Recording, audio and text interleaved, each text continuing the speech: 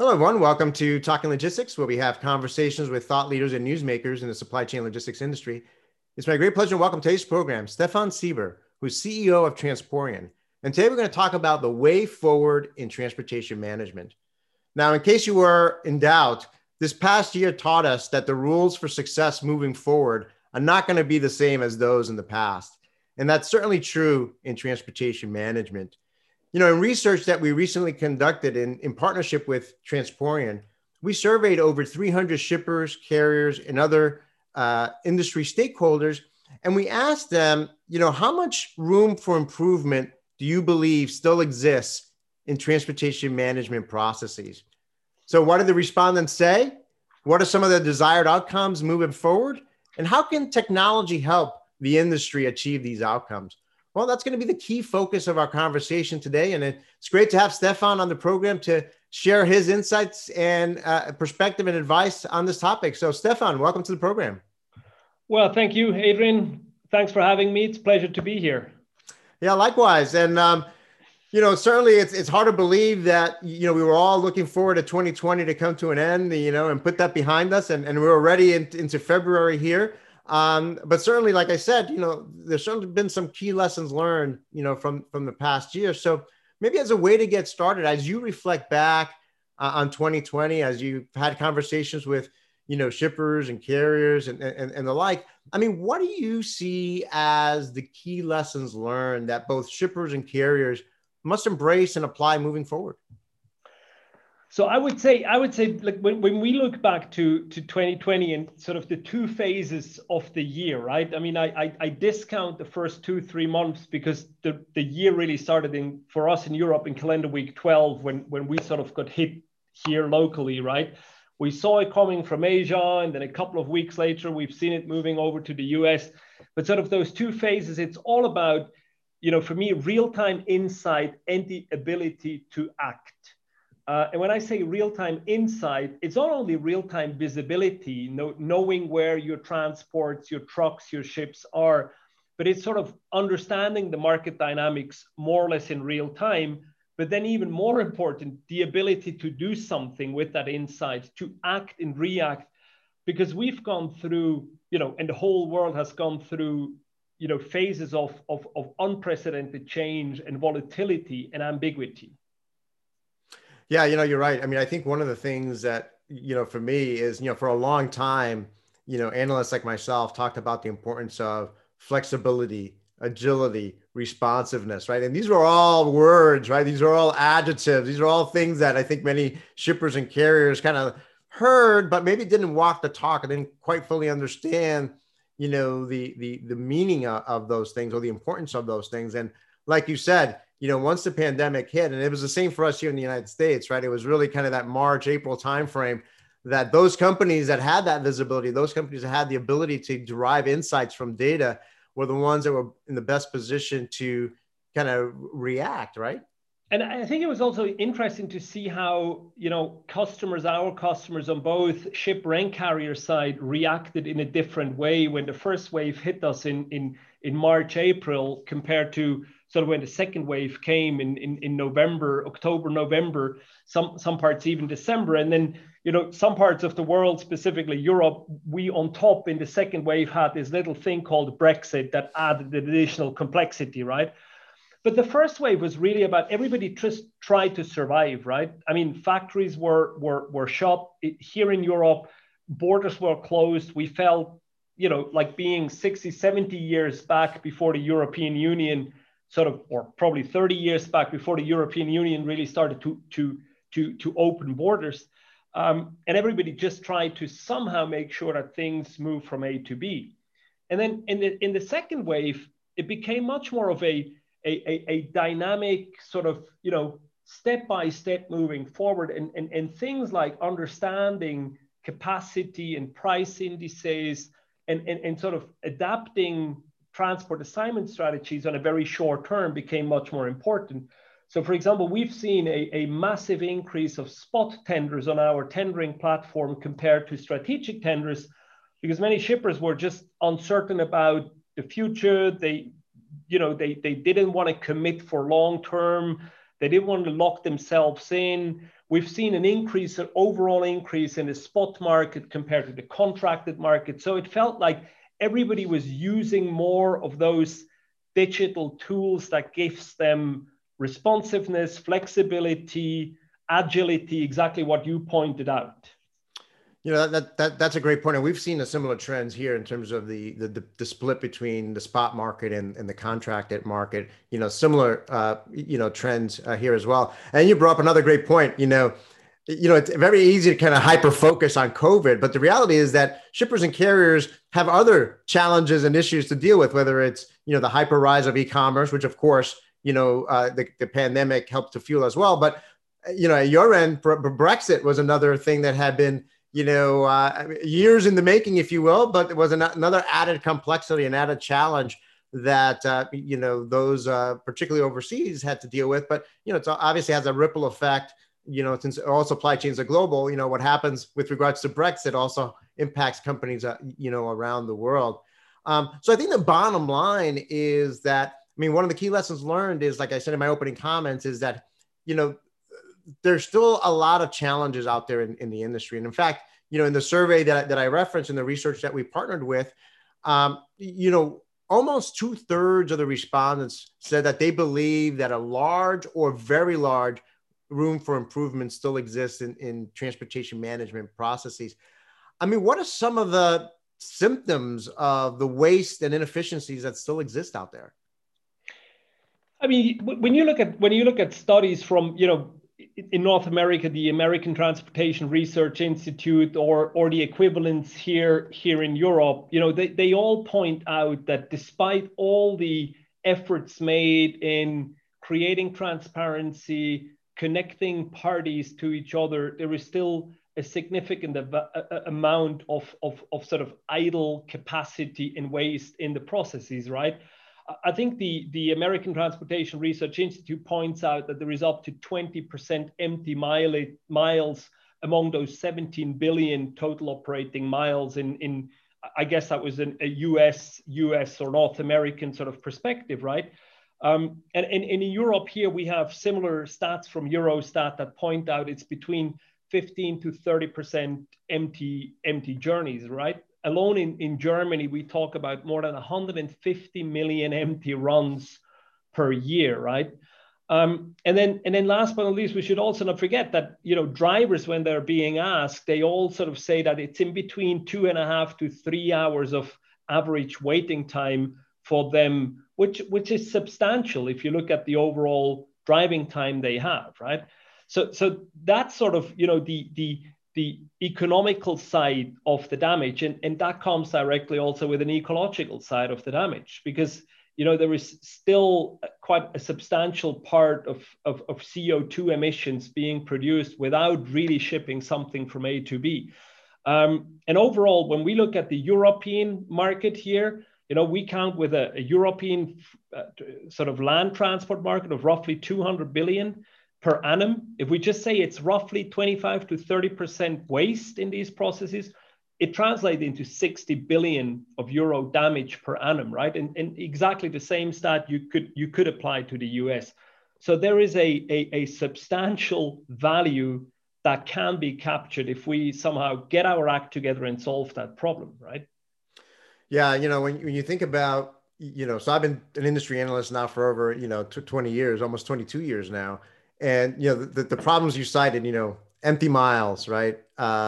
Detention time or waiting time, with drivers, certainly CO2 emissions, which is, over the years has gotten more and more attention. It's becoming, much more critical now, or an imperative for many companies to look for ways to reduce that carbon emissions. And obviously transportation plays a, key role there. Those are things that have been, problems for the past 20 years, right? So I know in the report that we published together, I kind of cite that quote from that's usually attributed to Einstein that says, insanity is doing the same thing over and over again and expecting different results. Well, from that perspective, transportation has been insane for a long time, because we've been doing kind of the same thing over and over again, and expecting different results, but yet we still have these issues in the industry, which I think is why a lot of the stakeholders that we talked about, that we surveyed, the shippers, the carriers, the 3PLs, and so forth, when they look at that, they say, yeah, absolutely, there's still a lot of room, for improvement there. So one of the things that we also did in the research is that we asked, the shippers and carriers, hey, if you were able to redesign or enable new transportation processes, what are your desired outcomes? So why don't you share a little bit about, what ended up topping the list, and were there any differences between shippers and carriers? Absolutely, happy to do so. So I think overall, everybody agrees that having greater visibility into real-time demand, rates, and capacity is something that would help, right? Now, if you then drill a little bit down, of course, shippers and carriers, as well as logistics service providers like 3PLs overall have a slightly different view, right? Shippers really look at it in the sense of, sort of how can they make sure that they get their stuff to the customers fast and reliably, whereas carriers more look at it from a perspective, how can I reduce or eliminate empty miles and waiting times, right? Which is not surprising, and somehow also sort of looking at the same things from two different perspectives, but that has been sort of throughout the whole report a common theme. And then one area where I think shippers and the carrier side equally agree is that they all want to reduce manual efforts and paper-based or just broken communication chains. So, we really look at this as a call of the industry, of the players, for strong digital tools, platforms, and that's sort of also why I think the title of your report talks a lot about those network effects that I think we're all looking for. Yeah, no, so certainly, I mean, I think, those desired outcomes, when I looked at the results, didn't surprise me either, right? So that whole visibility, from a shipper standpoint, it's about, they're facing more stringent, more demanding customer expectations with regards to, delivery. They're looking to compete on customer experience and so forth.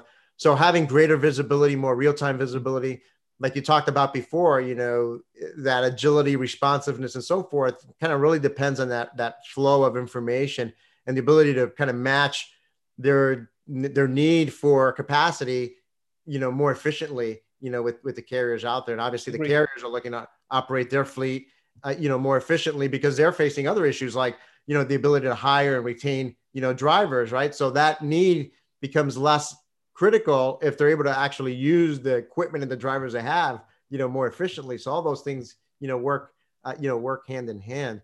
Now you mentioned, network effects, and I argue in the report that shippers and carriers need to think in terms of network effects, moving forward. So what is, the power of the network, and why is it important to take that perspective? Yeah, I think it's almost fair to say that, to some extent we were wrong when we said it's a chain, because it's not really a chain. It should be a network, right? And I think it's also important that today, with, on the one side, the tooling that is available to us, and with tooling, I mean the fact that pretty much everybody can be connected to everybody instantaneously in real time, that data can be shared, and that data is available to support decision making. So that whole digital tooling that is there, but also with the market volatility in which we are living, not only in years like 2020 with a global pandemic and a country leaving the European Union for some parts of the world, but overall the market volatility in which we're just living, that it requires from all of us that we start to look at it more as a point-to-point network, where sort of the infinite collaboration of pretty much all the parties involved is possible, right? And to my, in my opinion, the tooling, as I said, the digital platforms that are there that exist, like Transporeon, do allow shippers and carriers equally to take benefit of this, right? And that's also what you point out in your report. It forces all of us to change a little bit the perspectives and how we looked at things, and make use of that data that is there, make use of that real-time insight, which, as I said before, is not only the real-time visibility as we know it from supply chain visibility, telematics-based data aggregation where you can see where your truck is, but sort of also the ability to make use of that real-time insight in immediately adapting your assignment strategy, your sourcing strategy, or even down to very tactical things like dock scheduling, right? Changing the sequence of the trucks when they come to the yard, making sure that you pull forward the guy that is already in the waiting zone, and sort of swap the appointment with somebody that comes too late, just in a collective effort of the whole network to drive down and reduce this waste that we've talked about before. Yeah, no, a lot of great points. I mean, you start out by saying, we almost have to move away from, thinking in terms of a supply chain. And I know it's so hard because that term supply chain is so entrenched. And even though I've advocated to move away from that term, it's always very difficult to. But you're right. I mean, that term kind of implies linear and implies rigid, inflexible, so on and so forth, which is really the exact opposite of kind of today's operating, reality. And then we've seen the power of the network effects in so many other areas, right? Whether it's telecommunications, certainly even within the social networking, realm, in terms of the ability to easily connect with others, exchange information, and so forth. I think applying that model and that perspective into the B2B world, and specifically in transportation, I think opens the door to more efficiently and in a more scalable way achieve those desired outcomes that we talked about. So, I mean, you touched upon it a little bit already, but how can technology ultimately enable, this network effect? I mean, what capabilities will be most important moving forward? Yeah, so I think it's, first of all, it's important to understand that a network, at least in the B2B world, and in that size and complexity and dynamics that we talk about in our market here, a network like this just doesn't appear, right? It needs to be sort of built, it needs to be facilitated, it needs to be orchestrated, and it all starts with tools and services that need to be provided, right? To bring parties and participants in a network together. And then a network also needs certain rules and standards, right? Now, what's a standard? What's a rule? If everybody follows a standard, it's almost like a rule.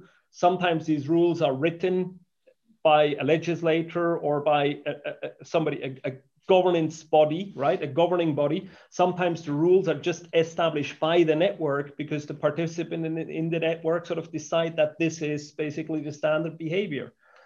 And once you have this, there is a community and the network evolving, right? There is a community around those tools, services, rules, and standards that somehow agrees that this is the way we do business and we communicate to each other, we interact, etc.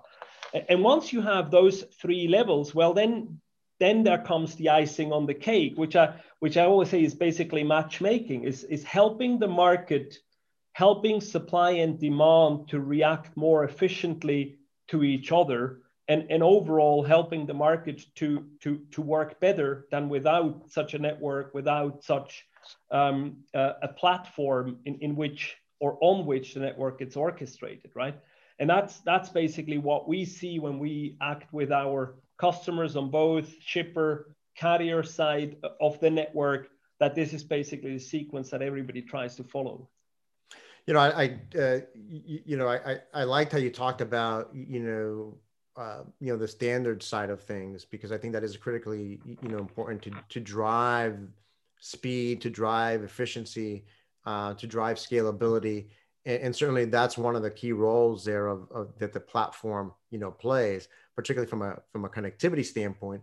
But then is the ability to then, once you've got that platform in place, once you've got those communication standards in place, and all the parties connected, then it's the ability to layer, the software on top of that, or the technology on top of that, to then enable workflows between all the different, parties, and the permissions and the security and everything else that goes, exactly, along with that. And in many ways, even though, platforms such as Transporeon have been around for a while already, I really think that the best is yet to come, if you will, because I think that a lot of companies are just now starting to recognize or understand what we mean when we talk about the network effect.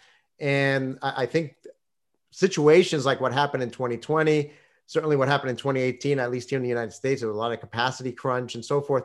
These things are kind of, I think, finally bringing a lot of companies, both shippers and carriers, to recognize we've got to do things differently. We've got to leverage technology. We got to think about technology in different ways. And I think that's where, I see certainly, growing momentum, for the network effect and, leveraging these types of platforms to achieve that. In fact, a few years ago, I wrote a blog post on Talking Logistics where I said, moving forward, or my hope is that, maybe in 5 years' time, we'll see, companies, instead of having chief supply chain officers, they'll have chief network effects officers. And I think if we get there, then I think we've reached the pinnacle of this opportunity. So Stefan, as a way to wrap up then, I mean, how do you see, the network effect and platforms evolving, in the months and years ahead? And what actions should shippers and carriers take today to keep pace with these innovations? Well, so I think, and I totally agree with what you said, right? I mean, 2020 and in the US with the capacity crisis in 2018 or similar events, in many ways, we could say, as hard as this might sound, right?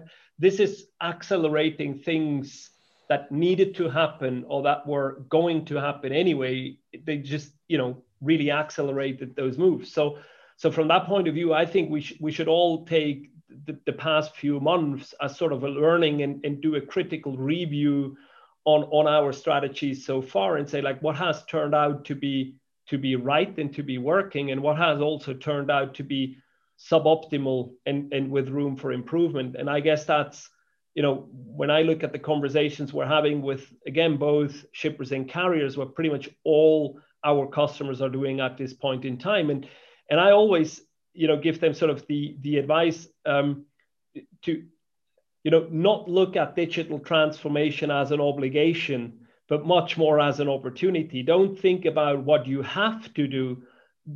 Think about it in a way, what it can do for you and what you could potentially think of being able to achieve if you were to have the right tooling, the right connectivity, the right insight, the right data available.